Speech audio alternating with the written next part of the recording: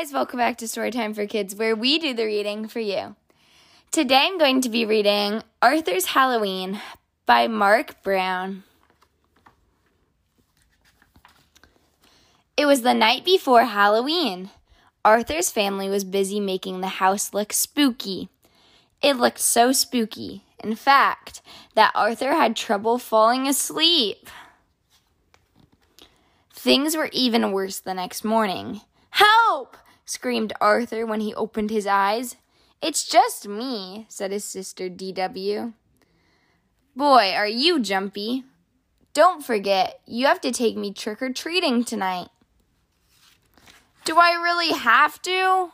asked Arthur, as he ate his cereal. "You really do," said his mother.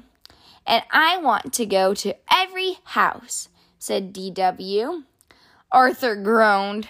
"I'll be the only one who has to drag his baby sister along." Arthur didn't recognize anyone at school. There was a giant robot in his classroom taking attendance.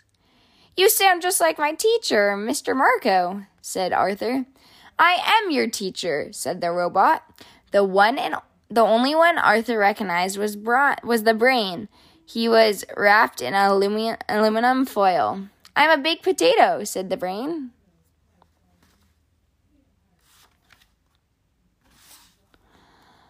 Francine passed out special morning snacks. "Eat these," she said. "They're bat-winged brownies and vampire blood." Everyone ate them but Arthur. Then they all put on blindfolds. Buster passed around bowls he said were filled with human eyes, hearts, and brains. Arthur turned pale.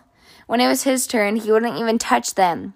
"What a scaredy cat," said Francine. "Chicken," said Muffy.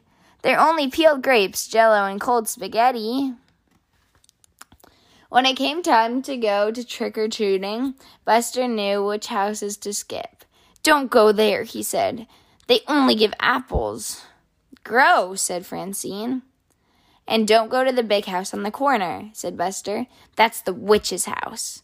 My brother saw someone go in there last Halloween, and he never came out." Arthur tried to not look afraid. Arthur and his sister had trouble keeping up with the others.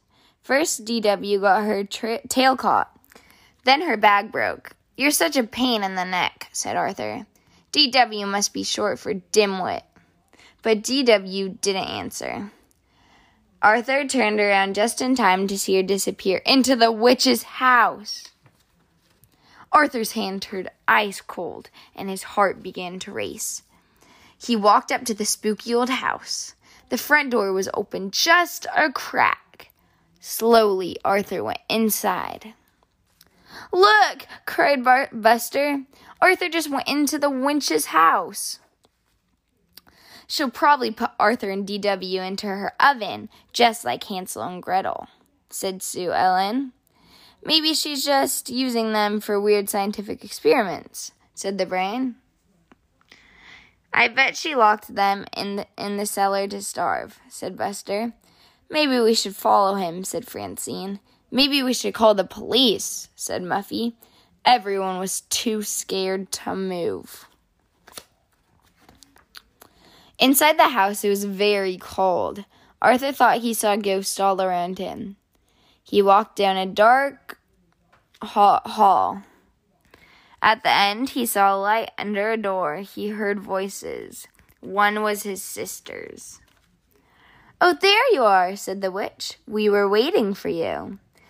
"I came to get my sister. We have to go." "I hear my mom calling us," said Arthur. I don't hear anything," said D.W. "My name is Mrs. Tibble. I hope you won't leave without some cider and donuts first." "They're chocolate, your favorite," said D.W. "I waited all night for trick-or-treaters, but you're the only ones," said Mrs. Tibble. "Years ago, our doorbell never stopped ringing." "Maybe it's broken like the window," said D.W. Mrs. Tobble nodded. "It is harder for me to keep up with this big place these days."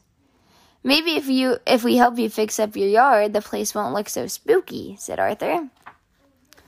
Arthur finished his donut as Mrs. Tibble opened the door and turned on the porch light.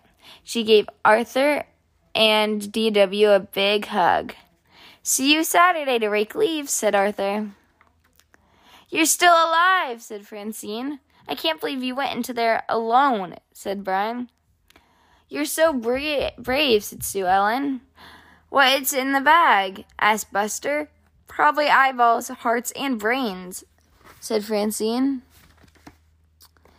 It's easy to find out," said Arthur. "Just close your eyes and reach in, unless you're too scared." "We've been to every house now. Can we take the shortcut home through the cemetery?" asked D.W. "The cemetery on Halloween? Are you guys crazy?" asked Francine.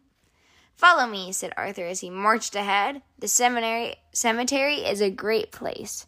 People are just dying to get in."